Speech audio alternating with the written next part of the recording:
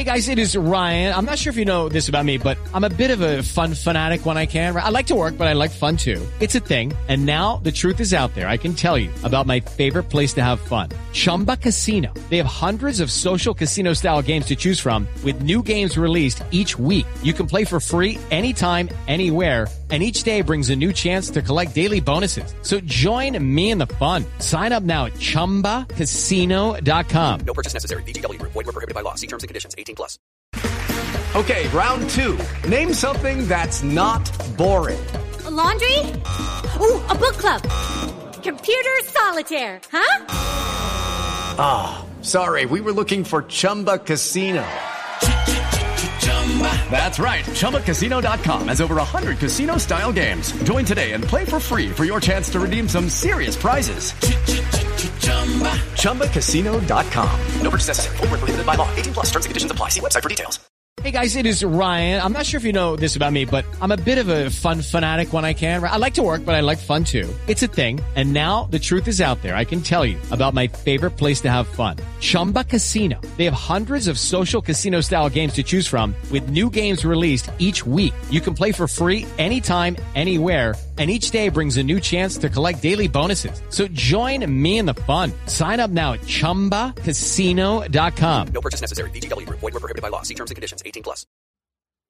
Hello and welcome back to Tennis Unfiltered with me, James Gray of iNews.co.uk and the iNewspaper. It's day one of the US Open and we're here to look back at a dramatic Monday. Seeds falling galore, Djokovic and Swiatek winning with ease, no surprises there. And I've got George Belshaw here to look back at everything that happened overnight in New York. We're recording this in the interests of full disclosure on Tuesday evening. So we are slightly behind the game, but I'm hoping to catch up tomorrow with Calvin, who is, of course, out in New York. And I hope watching Murray currently try and chop up Corentin Moutet along with a couple of 100,000 people who've got Sky in the UK because it is on a free Sky channel in the UK. George, are you recovered from your dramatic flight back from Malta? Yeah, it was far less dramatic than it could have been, I suppose. We were the last flight into Gatwick. Obviously, I assume... Well, maybe most people won't have seen this because it might have been a very UK thing. But yeah. Basically, all the air controlling networks went down in the UK, so flights just could not leave or land in the UK, basically, for a lot of yesterday. I haven't really actually checked if it's all fixed now. It's still kind of carnage because they're all in the wrong place. So they're there and all the crew are in the wrong place and it sounds pretty bad. Yeah. So I was coming from Malta, which is like a three-ish hour flight. So I think I was one of the last short haul flights to kind of make it back into Gatwick. So there would have been other longer haul ones that set off from the US or wherever. But it just meant we landed and then didn't really know what was going on, parked nowhere near the airport, and then they had to kind of drive us around after about half an hour and were saying, oh yeah, there's no space here because no planes can take off. And then got into arrivals, it was an absolute dead town, just no one there, completely empty. Feeling pretty smug just flying through it all, and then get to departures and see all these people hanging off every orifice and smugly walking past them out of there. So yeah, it could have been a lot worse. Yeah, that's the important thing to remember, George. It could always be better and it could always be worse. I was going to say something mean. You could be listening to a different podcast, but there are other podcasts out there, and some of them are really good. But this one is Tennis Unfiltered. 5, 4, 3, 2, 1, 0. All engine running. Liftoff. We have a liftoff.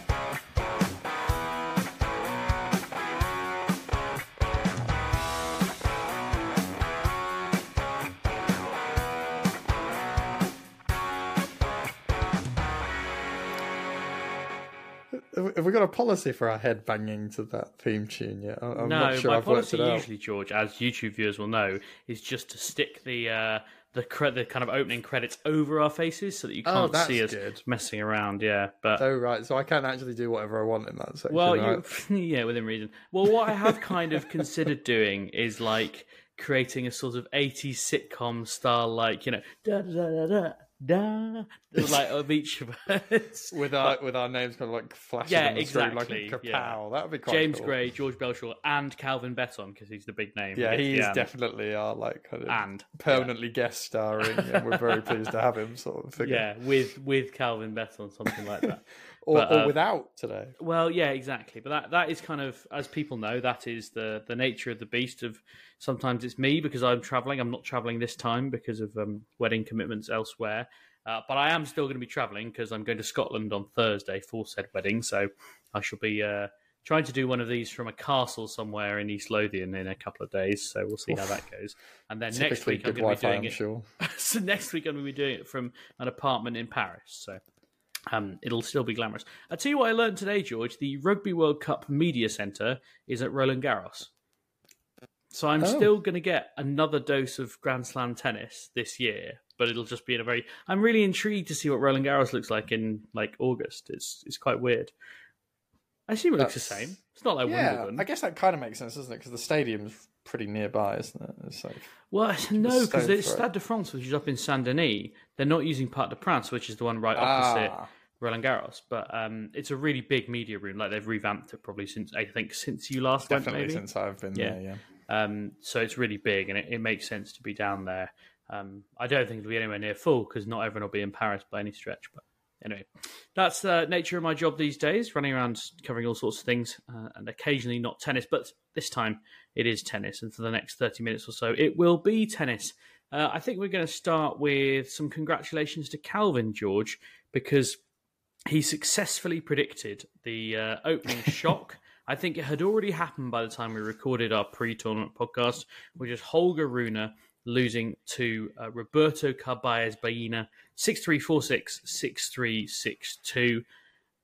I don't think we're going to talk about tennis very much here, George, because we're mostly going to talk about what Holger Rune said afterwards, which was specifically about Court 5. Now, I think it's important to note that Holger Rune wasn't blaming the fact that he was on Court 5 for the defeat.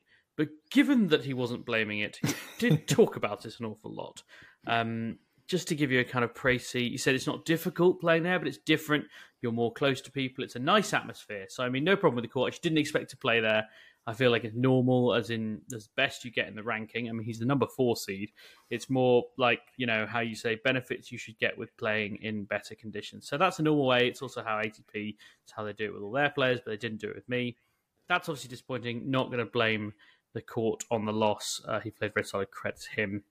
And yeah, he had done a tweet with the map of it and sort of, you know, a bit of side eye at that. I mean, George, it's not... The thing is, you can have a whinge as long as you win. Yeah, I'm a bit torn on where I kind of fall on this one for him, really. I kind of feel like he's not a big enough name yet to really command definitly having a top show court. But he is the number 4 seed. But he is the number 4 seed, and there's not really... I don't know, I can't really remember the other men playing that, though. There was Novak, wasn't there? And I guess Tsitsipas Raonic was a good match, potentially, to be on a higher court, but... And there was Gauff as well. Like, you know, you have to think about the fact that there are a lot of Americans in both draws, and that's always going to get bigger billing on bigger courts. He's not been that far in many slams, has he, really? So I don't feel like people, as we've spoken about before, the 80% who aren't watching it all year round will necessarily be that familiar with him. So I guess that's kind of fair from a scheduler perspective. I suppose so. I mean, I like I said, like I think it's not great to turn up and be like, look, and you know, he gets asked questions about it, and like I think if he learns anything from this, it is that, you know, if you get asked that question and you really mean it, and you mean, look, I don't want to complain about this, then just say it's nothing to do with the court. He played really well, and just give that flat back, like because if you start talking about it. Like, we as journalists will go, oh, he wants to talk about this. Like, we're going to keep asking him questions about it and keep following up on things that he says and really expand upon it. If you just give that really, really nothing answer, it's very hard as a journalist to then go, oh, can I ask you that again? And you can shoot me down as well. Yeah. And probably don't tweet sarcastically about where you're playing for a match is also good advice. Yeah, I think so. I mean, he's not been in great form, has he? So I guess the result's not an amazing surprise. But I do think we should give a bit of a shout out to poor Kobayas Baena, who's had a year of dreadful Grand Slam draws. That it's nice for him to kind of come through one. I think it was Djokovic, Tsitsipas, Rune, who he lost to at Wimbledon, and then wins the rematch. I mean, that's pretty rough by anyone's standards. And now he's got Aslan Karatsev, who absolutely battered Yuri Lehechka. I told you that's why I was put off Lehechka. You never know what you're going to get with Karatsev. Who's, it's a bit of a nightmare. Indeed. From a fantasy perspective. We all know if you didn't pick him a few years ago. Yeah. Let's not talk about that. And also, we've changed the scoring system since. True. We've introduced anti-Karatsev. Yeah, exactly. We had to nerf Karatsev because he was too powerful. I think it was Calvin who was particularly cross about it. Yeah, so. well, really. We need to keep him happy, don't we? Yeah, well, that is basically our only job. Yes. I don't think he's entered the last few fantasies. We need to start calling him out. It's because the thing is, when he's actually got players in, I kind of sympathise. It's like the 3 days between the draw and the main draw starting are literally like his busiest days of the year. So I do forgive him. But I think maybe... I reckon he can spend 20 minutes at night. Well, I think what we should do is, like, as a prize, the winner of a Grand Slam, their prize is they get to pick a team with Calvin the next time around. I don't know if that's a prize or that should be a wooden spoon. I'm not sure. So they have to do, like, a call with him, be like, I thought about doing this person. And then Calvin will be like, no, that's a stupid idea. You're an idiot. He's awful. Maybe if he can't find the time, we could introduce as a prize whoever wins fantasy tennis at each slam can then pick a team for Calvin at the next one and kind of give him public humiliation. I like the way that, like, whenever Calvin's not here, we're just like, how can we ruin his life? Right, let's move on to one of your favourite topics, George. It's Dominic Thiem, a win against Alexander Bublik, his first Grand Slam victory in 2 years. It was his first match at the US Open since he won it. The last 2 times he had won in 5 sets and lost 3 of the last 4 against top 20 players. George, I would love to tell you that this is a turning point for Dominic Thiem. But Alexander Bublik is not the guy. No. I mean, as we'll come on to, he's also just not really covered himself in much glory in that match as a whole, with some comments. But, you've just got to feel a bit happy for Thiem, don't you? I mean, he's had such a horrendous time with injury. He's had some quite bad draws, really, as well. I mean, he came so close against Tsitsipas. I think he lost to Rublev in one of the last few... I think 3 of his last 4 slam defeats have been to top 20 players, which kind of surprised me in some ways. I kind of just thought he was slumping to, I think it was Pedro Cagini lost to at the French Open in 5 sets again. And I kind of felt like most of his slam losses had been more like that, like just players he maybe, he wouldn't have lost to before, whereas some of them have been a bit, okay, actually they're not bad players.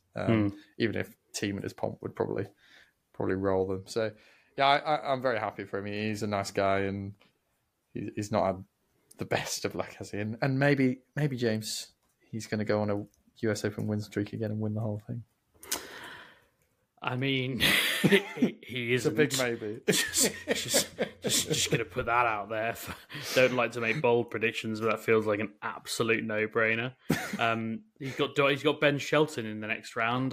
He won't come through that, will he? Kind of think that Ben Shelton's going to be getting hold of that single-handed backhand. You'll start to believe. You'll start to believe if he gets through it.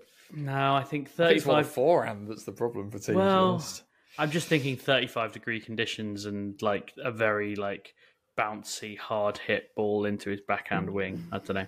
It's just anyway. We must talk about. All right, okay, and then he's got. Well, actually, then he's got either Karatsev or Kobayas, but crikey, it's all opening up for Dominic Thiem. He's going to do it.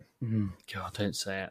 I mean, what a story that would be. I mean, I know I'm kind of mostly joking, really, when I say, don't talk about it, just because George would be insufferable. But from a genuine tennis perspective, people know who Dominic Thiem is. It would be a pretty good story.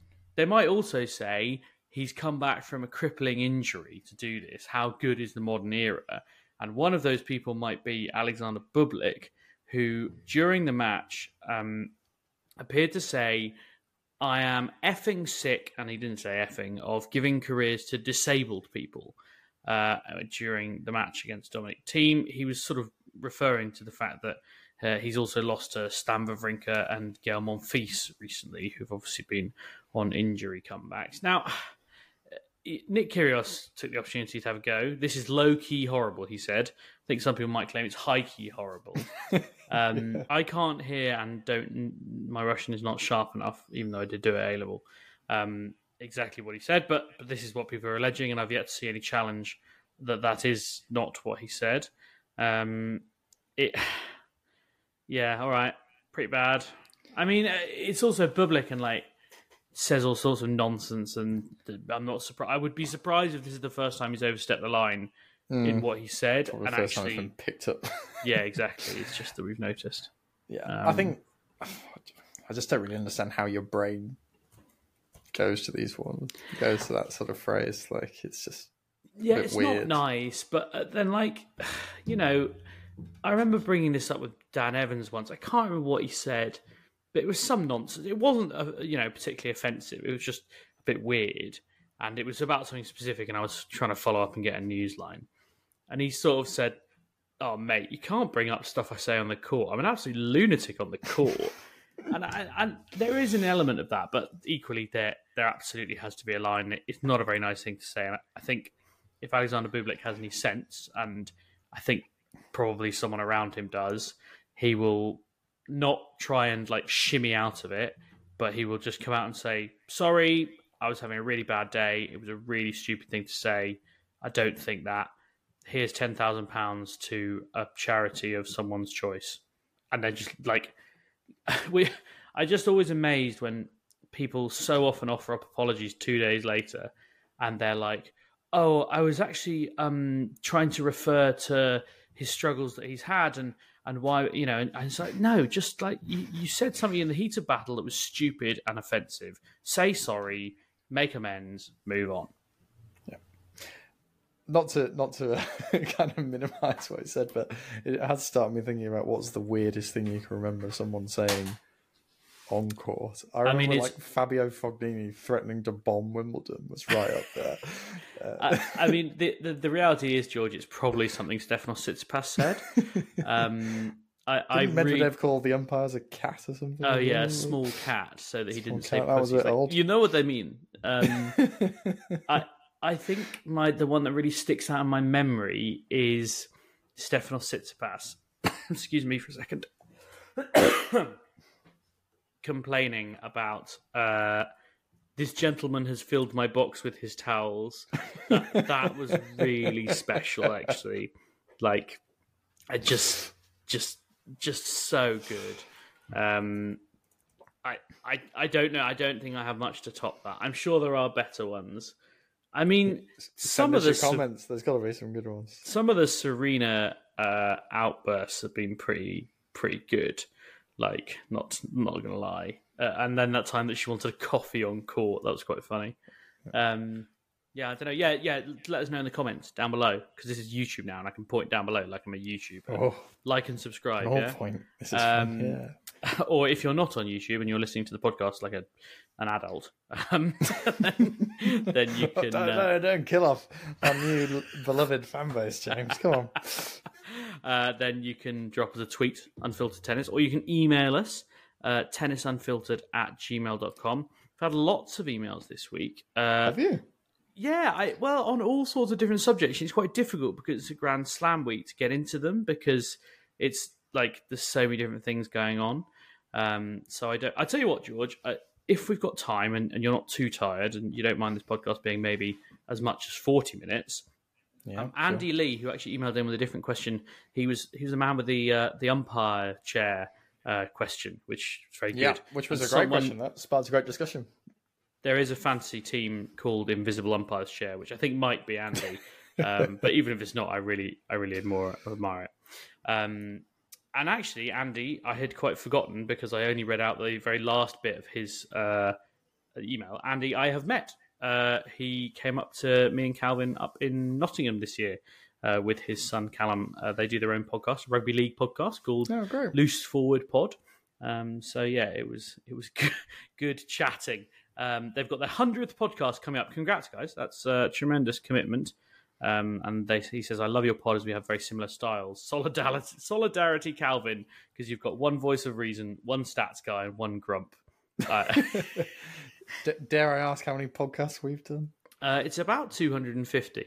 Incredibly, yeah. God. It's quite... When did we start this? My mum was asking me this earlier. George, stop getting distracted. We're on a tangent already. We're about to tangent off it. Right. Here's Andy's other question that I didn't read out the other week. He says, if I'm looking for an overseas break, what would be a fantastic event to attend as a spectator? I love the more relaxed atmosphere of proper tennis fans that Nottingham provides. One indoor and one outdoor, please. Well, I can tell you, I went to Antwerp last year, which is an indoor tournament in October. It's dead easy to get to because you can just get the Eurostar to Brussels and then get the train to one of the nicest train stations in the world, which is Antwerp train station. Don't stay near the train station because the area around it is the old diamond district and it's a bit grim. But the old town in Antwerp is beautiful, great beer, great chocolate, loads of really nice, what they call brown bars, which is like the sort of traditional Belgian bars. And it's not about a tennis tournament either. It's just a 250, but, you know, when I went, it was like Thiem, Korda, Murray, Draper, Hurkacz, I think, played as well. I mean, Murray pulled out and Draper got injured, but, you know, it was supposed to be good. And Gauff played as well, of course, because it's a home tournament. Outdoor, George, you like Madrid, don't you? Madrid's the one I went to most, actually, outside the UK. Yeah, I did enjoy Madrid. It's a good city. I think the one I would say to go to, though, from a viewing perspective would be Monte Carlo. I mean, right. There's just a fantastic view there. Super accessible, yeah. But super accessible. Andy's going to be like, oh, great. I was thinking for the indoor one, I didn't do this one, but people have said Rotterdam's quite a good okay. indoor one. And that's so when that's like kind of February, isn't it? Yeah, apparently loads of courts there. Right. And they always get a pretty big start list. Like Murray's obviously won it. Wawrinka plays it. I think Rublev's played before. Yeah, Rublev plays it. Yeah. The only thing I would question with that is Rotterdam isn't the nicest place in the world. But you can just go to Amsterdam. And crucially, you can get there on the train. Yeah, I was going to say, you can do a bit of train hopping around. Yeah. But there you go, Andy. And incidentally, if you, the listeners, have got any good suggestions, we'd love to hear from you. tennisunfiltered@gmail.com if you've got good recommendations for tennis holidays. And we do need to pencil in one that we go to, a rogue one, like a new mag or something to take. Well, George, it's got to be one of the Stards, hasn't it? Gustard, Bastard. I mean, people do say that Gustard and Bastard are both really nice tournaments, like genuinely. So that might be the answer. Maybe we'll go on honeymoon, and you can come too, George. See how popular that would be. Right, let's move on to another successful prediction. Not one I take a great deal of pleasure in, but as I said he would. Felix Auger-Aliassime lost to Mackenzie McDonald in the first round. I don't know how much more there is to add to this, George. He hasn't spoken afterwards, so we can't really get into the nitty-gritty of what may or may not be wrong with him. But I can tell you from having spoken to him this summer that it really was talking about stuff that wasn't fixed and stuff that was going to keep bothering him. And I just smells like that again, doesn't it? Like Mackenzie McDonald is not a guy who has as much tennis talent as Felix Auger-Aliassime, scrappy though he may be. Yeah, I think kind of the main reflection I'd have on this is just what a shame it is where the kind of Canadian players have gone, really. Like Shapovalov, Felix, it felt like they were going to be two comfortably top 10 players battling out later ends at the slams, possibly even winning some. Obviously, they were kind of kicking around a little bit before Alcaraz was flying onto the scene. And, since we've seen him, we probably think their games are far more deficient, but they are talented players. Dennis is a huge shot maker. Felix is an incredible athlete and also, excellent shot maker as well. But just has not happened for either of them. And I think that's a big shame for tennis because they felt to me two of the most marketable players in the men's tour. If you could have a big four of Alcaraz, Sinner, and the two Canadian guys, I think you'd be, and Holger Rune as the kind of bad guy, that would be a pretty cool little generation if the tennis matched up to the potential kind of characters kicking around there. Another, and kind of lump into that category as well, Sebastian Korda, who similarly has a really fun game to watch. He's a good-looking guy. He's a great talker. He's got a great story, obviously, with his dad having been a Grand Slam winner. He's mates with Andre Agassi. His sister is like world number one golfer. Like, there's so many elements to this story, except he can't bloody win a tennis match at the moment. And he lost to Martin Fucsovics in 5 sets, which, I think probably for Korda, an absolute nightmare matchup. Yeah, I think Fucsovics falls similarly in the Kaya Kanepi field, really, of just an absolute player you do not want to see first round of a slam unless you're Novak Djokovic. Yeah. He's not an easy draw. No.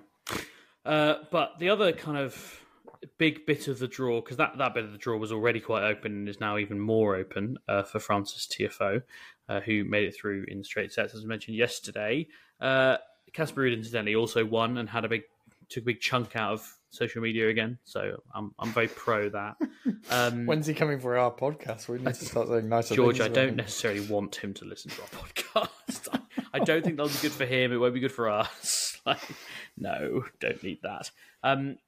Taylor Fritz's draw is wide open because he came through Steve Johnson for lost just 5 games, as we all expected that he would. But Lorenzo Musetti lost to, and I think this is the first time I'm ever going to say the name, Titouan Droghi, who he should be my favourite tennis player, shouldn't he? Yeah, he should, because you are the Drog. You could both be the Drog. He is 22 years old. He is French. He's from a place called Villeneuve-Saint-Georges in the southern suburbs of Paris. He's playing in the main draw of a Grand Slam for the very first time.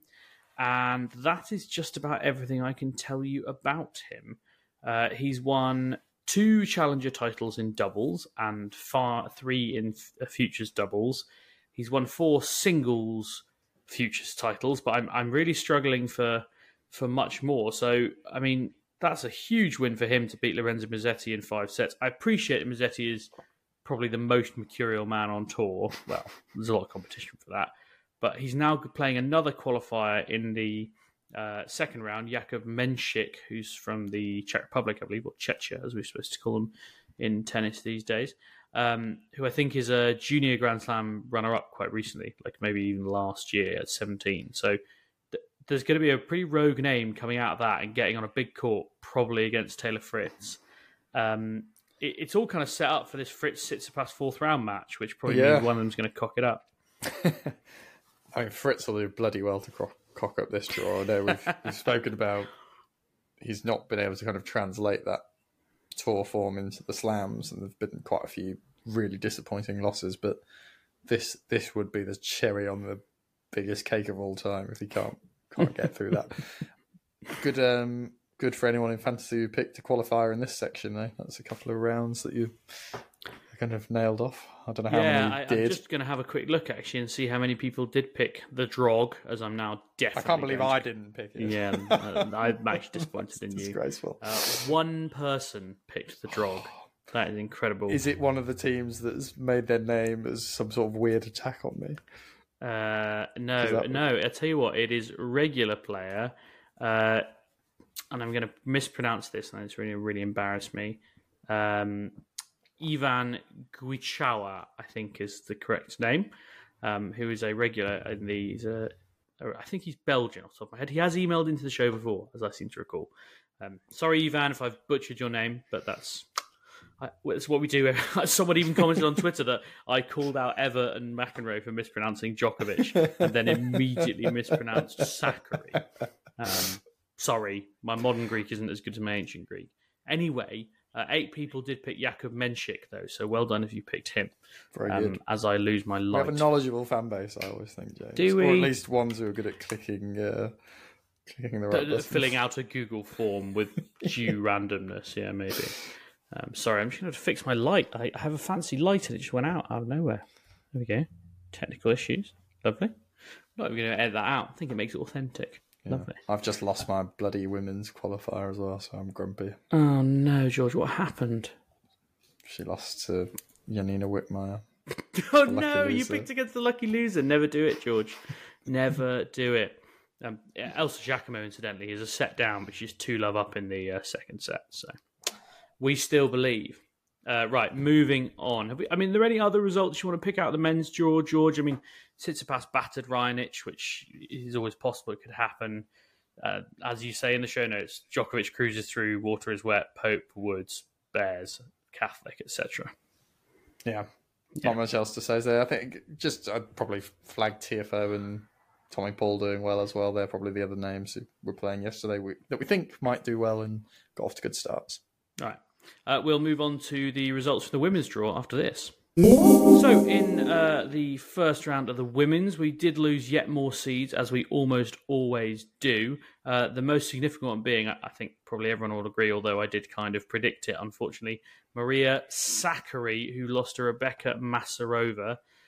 She was pretty upset afterwards, Georgia. Because I didn't see the press conference originally, and I sort of made a slightly mean joke on Twitter, which I did regret afterwards because she did seem very upset. And, I suppose it is easy to feel sorry for her because I was going to say there's a lot of pressure on her, and there is and there isn't. Like, she's number 8 in the world, so she's highly ranked, so she's clearly capable of winning tennis matches. But it just seems like in big moments, something... I don't like to say she bottles it, but it does feel a bit like that, doesn't it? Yeah, there was that French Open, wasn't there, where... Was it Krejcikova won it? Match points, in the semi-final. Sakkari felt in a good position to go on and win that title there and, fell apart and just hasn't really been the same since, I would say. Well, actually, she revealed in the Netflix doc that she actually quit tennis after that. Like she literally quit for like 4 days and just went off on holiday, and then sort of started to go over and rang her coach and was like, "Okay, I will give this." I'm overreacting.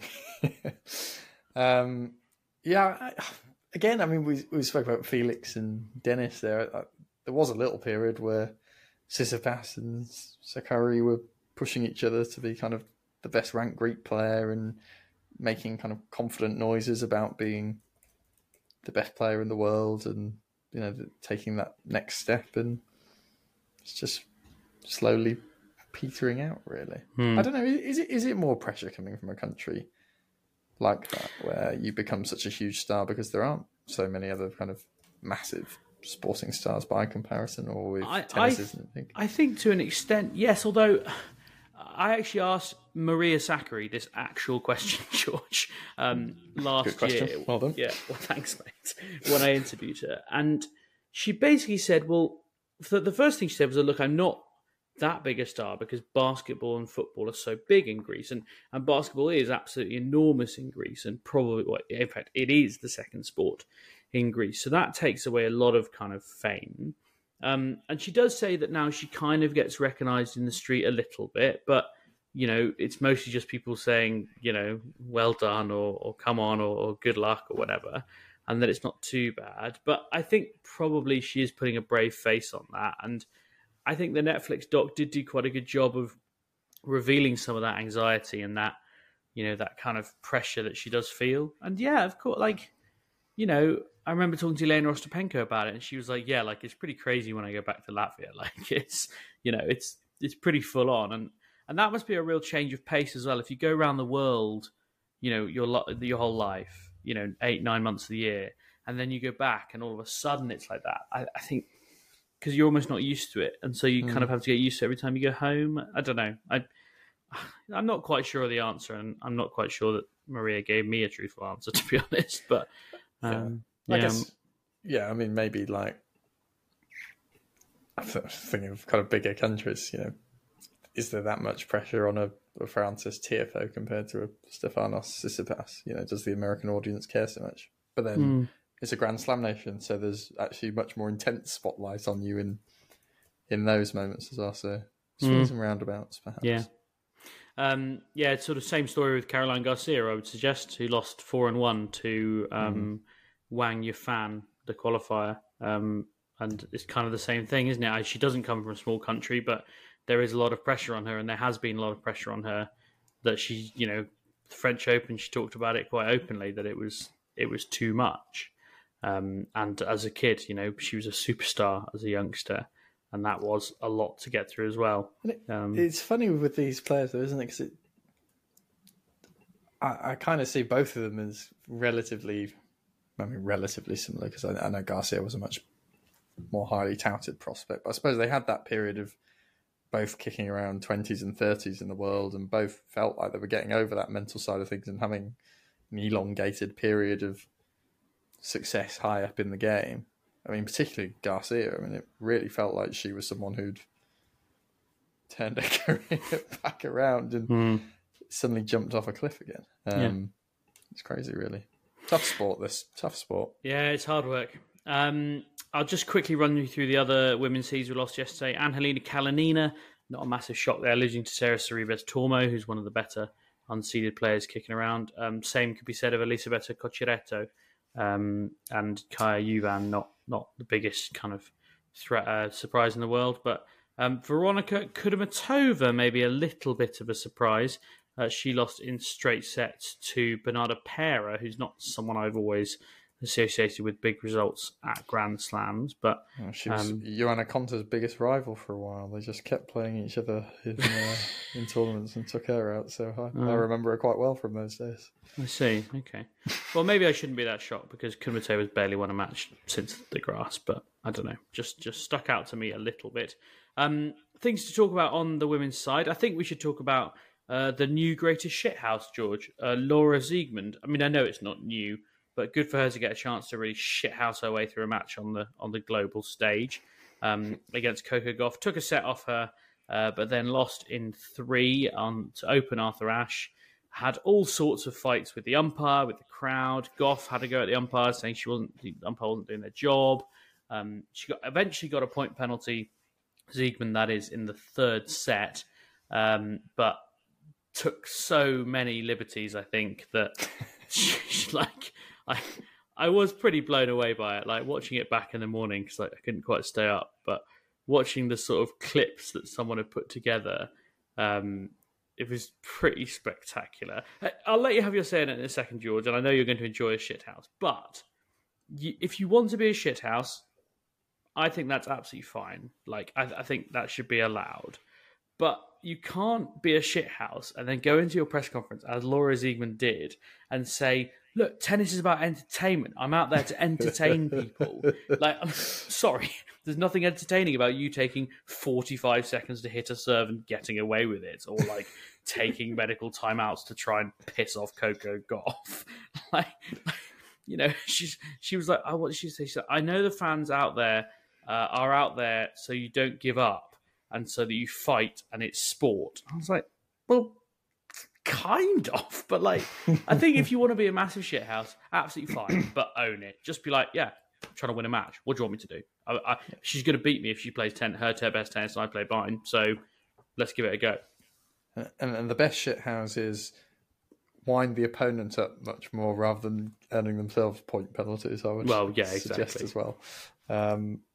Yeah, I mean, if, as you say, she says there's a degree to which these things get us talking, and it is interesting. And I think there's probably a degree to which she honestly just thinks, I can't beat Gauff if I don't do something out there. If I don't try and really ruffle their feathers and make this a scrappy street match or whatever.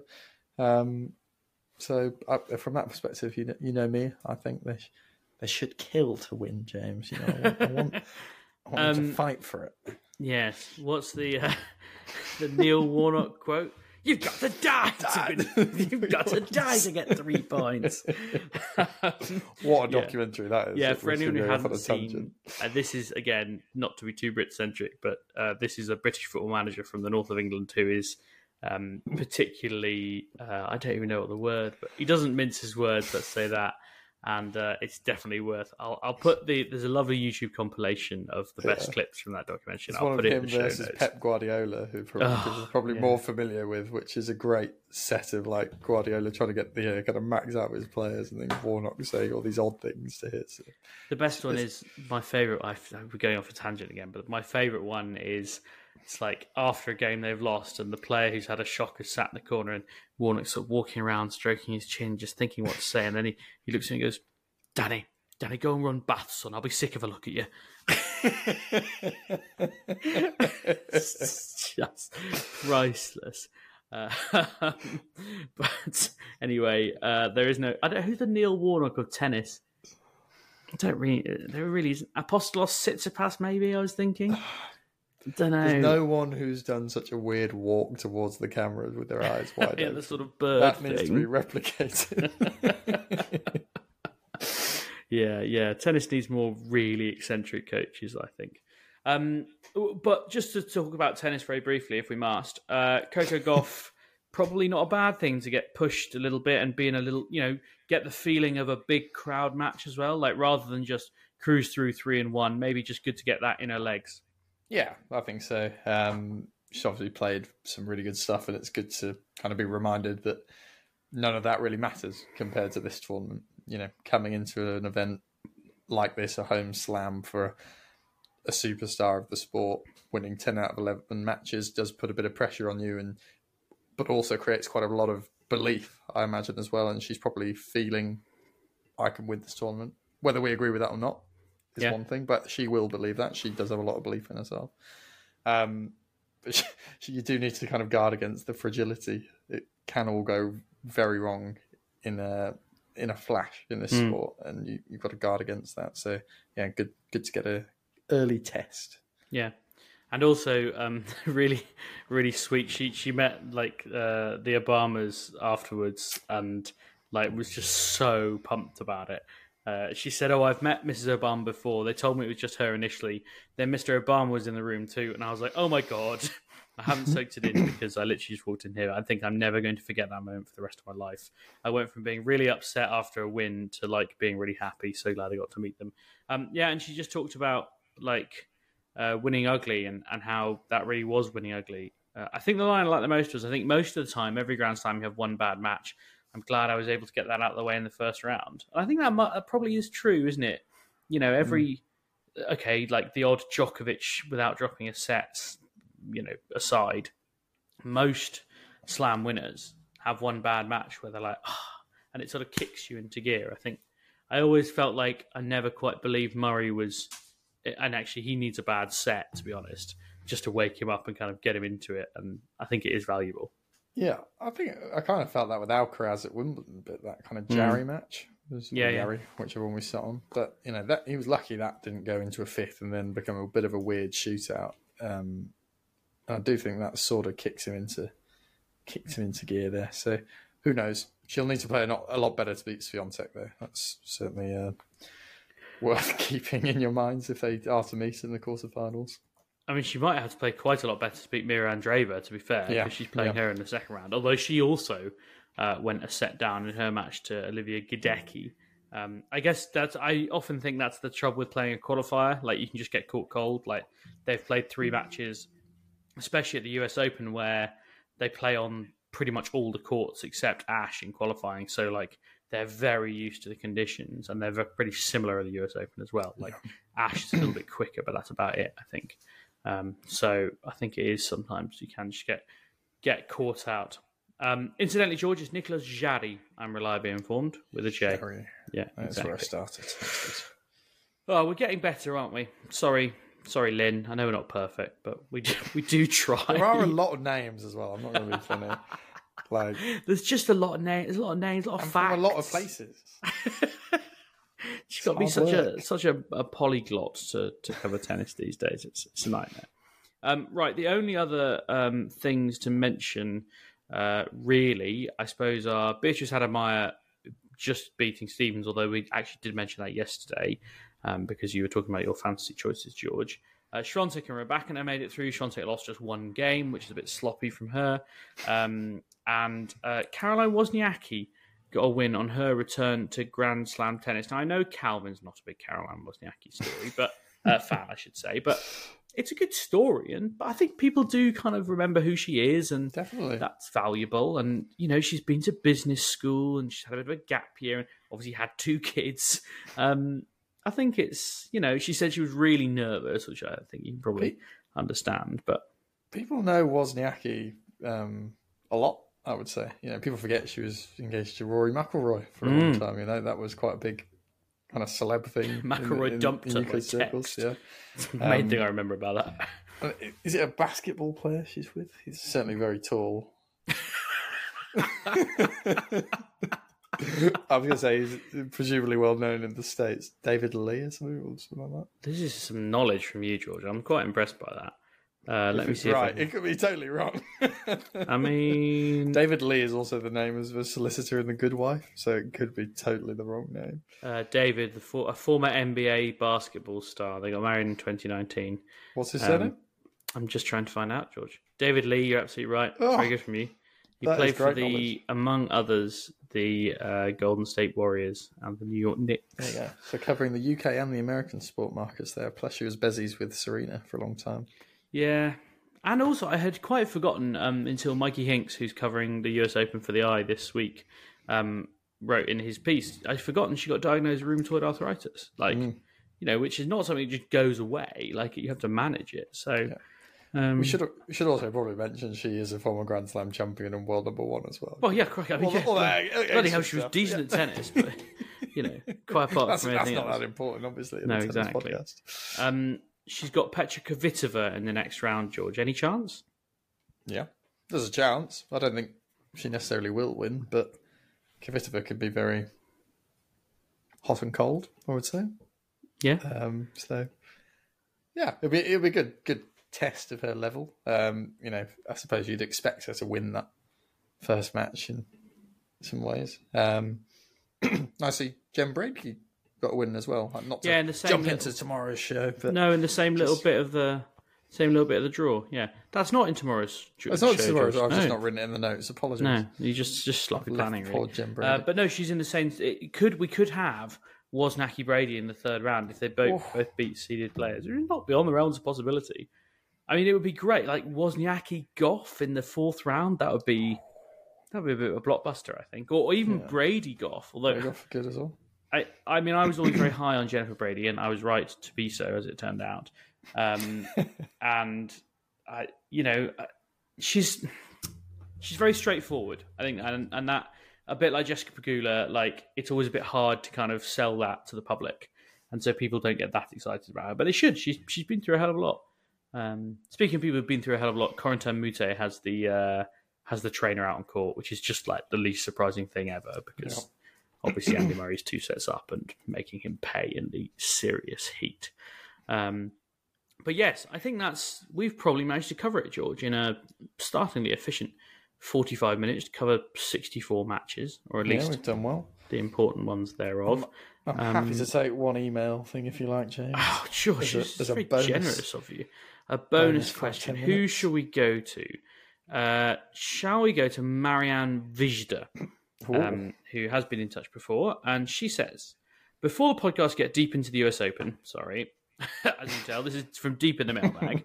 I was hoping you could answer a question for me about scoring. Is it the chair umpire that scores something as a winner or an unforced error, or is there something else that keeps track of that? Does anyone keep track of forced errors?